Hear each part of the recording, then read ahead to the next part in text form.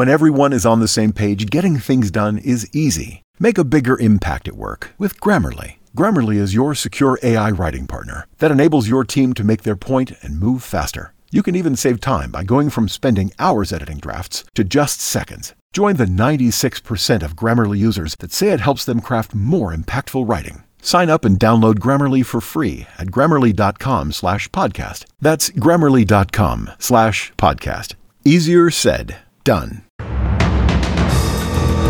In this bulletin, both major parties push for victory as polling opens in the Dunkley by-election.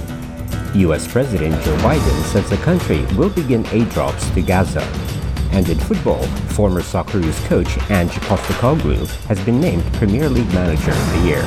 Good afternoon from the SBS Newsroom. I'm Assam Al-Ghalib. Voters are heading to the polls in the by-election for the federal seat of Dunkley today as both major parties hope for a win in the Victorian electorate. Analysts have said the vote is too close to call in the seat held by the Liberals until 2019, but which Labour currently holds by a 6.3% margin. Cost of living and law and order have featured heavily, with Prime Minister Anthony Albanese and Opposition Leader Peter Dutton both in Melbourne today to support their party candidates. Mr. Dutton, supporting Liberal candidate and Frankston City Council Mayor Nathan Conroy, says a swing of more than 3% is a bad sign for the government ahead of the next federal election. Mr. Albanese has paid tribute to the late Peta Murphy MP, whose death triggered the vote, and praised Labour candidate Bellier's work as a community leader. She was a strong supporter of education, including of TAFE. And Jodie is someone who attended Chisholm TAFE, where I drove past today, an extraordinary facility that's been made even better by having fee-free TAFE, where 350,000 Australians have got the chance to get a trade. Victorian firefighters are preparing for a calmer weekend as residents return to their homes near a fire zone following dangerous bushfires. Authorities will now focus on assessing the damage after two bushfires that threatened to destroy homes in the west of the state were contained after an intense firefight on Thursday. Crews worked to stop blazes at Durrell, about 30 kilometers south of Ballarat, and in Bayandine in the city's west after strong hot winds in Wednesday's catastrophic fire conditions fanned the flames, prompting warnings for some residents to shelter indoors. State Control Center spokesperson Luke Hegarty has told the ABC more temperate conditions will give crews much-needed rest and allow residents in evacuation centers to return home. The focus for this weekend is definitely getting community members back into their communities and not having to spend a weekend in a relief centre. U.S. President Joe Biden says his country is planning a military airdrop of food and supplies into Gaza after an incident in which Israeli soldiers fired at Palestinians rushing to receive aid.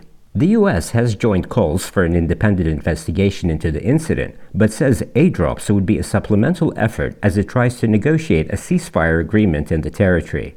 Gaza health authorities say Israeli forces have killed more than 100 people trying to reach a relief convoy near Gaza City early on Thursday. Israel says most of the deaths were caused by people being trampled or run over, but says troops later fired on crowds in a limited response after feeling threatened. Mr. Biden says the loss of life in the incident is heartbreaking. People are so desperate that innocent people got caught in a terrible war, unable to feed their families, and you saw the response when they tried to get aid in. And we need to do more, and the United States will do more.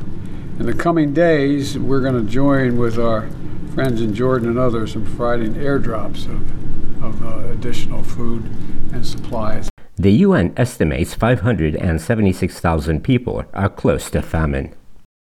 More than 100 people have been arrested after attending tributes to Russian opposition leader Alexei Navalny. Large numbers of police did not immediately intervene as thousands paid respect outside Mr. Navalny's funeral in Moscow, with many joining in chants of no to war in Ukraine and calling Russian President Vladimir Putin a murderer. But rights monitoring group OVD Info says police later arrested at least 128 people attending tributes to Mr. Navalny in 19 cities across Russia. The Kremlin, which has denied state involvement in Mr. Navalny's death in an Arctic penal colony on the 16th of February, had previously said any unsanctioned gatherings in support of Mr. Putin's fiercest critic would violate the law. In football, former Socceroos coach Ange Postecoglou has won Premier League Manager of the Year at the 2024 London Football Awards. The 58-year-old Australian Tottenham Hotspur coach has beaten the likes of Arsenal's Mikel Arteta and West Ham's David Moyes to the accolade.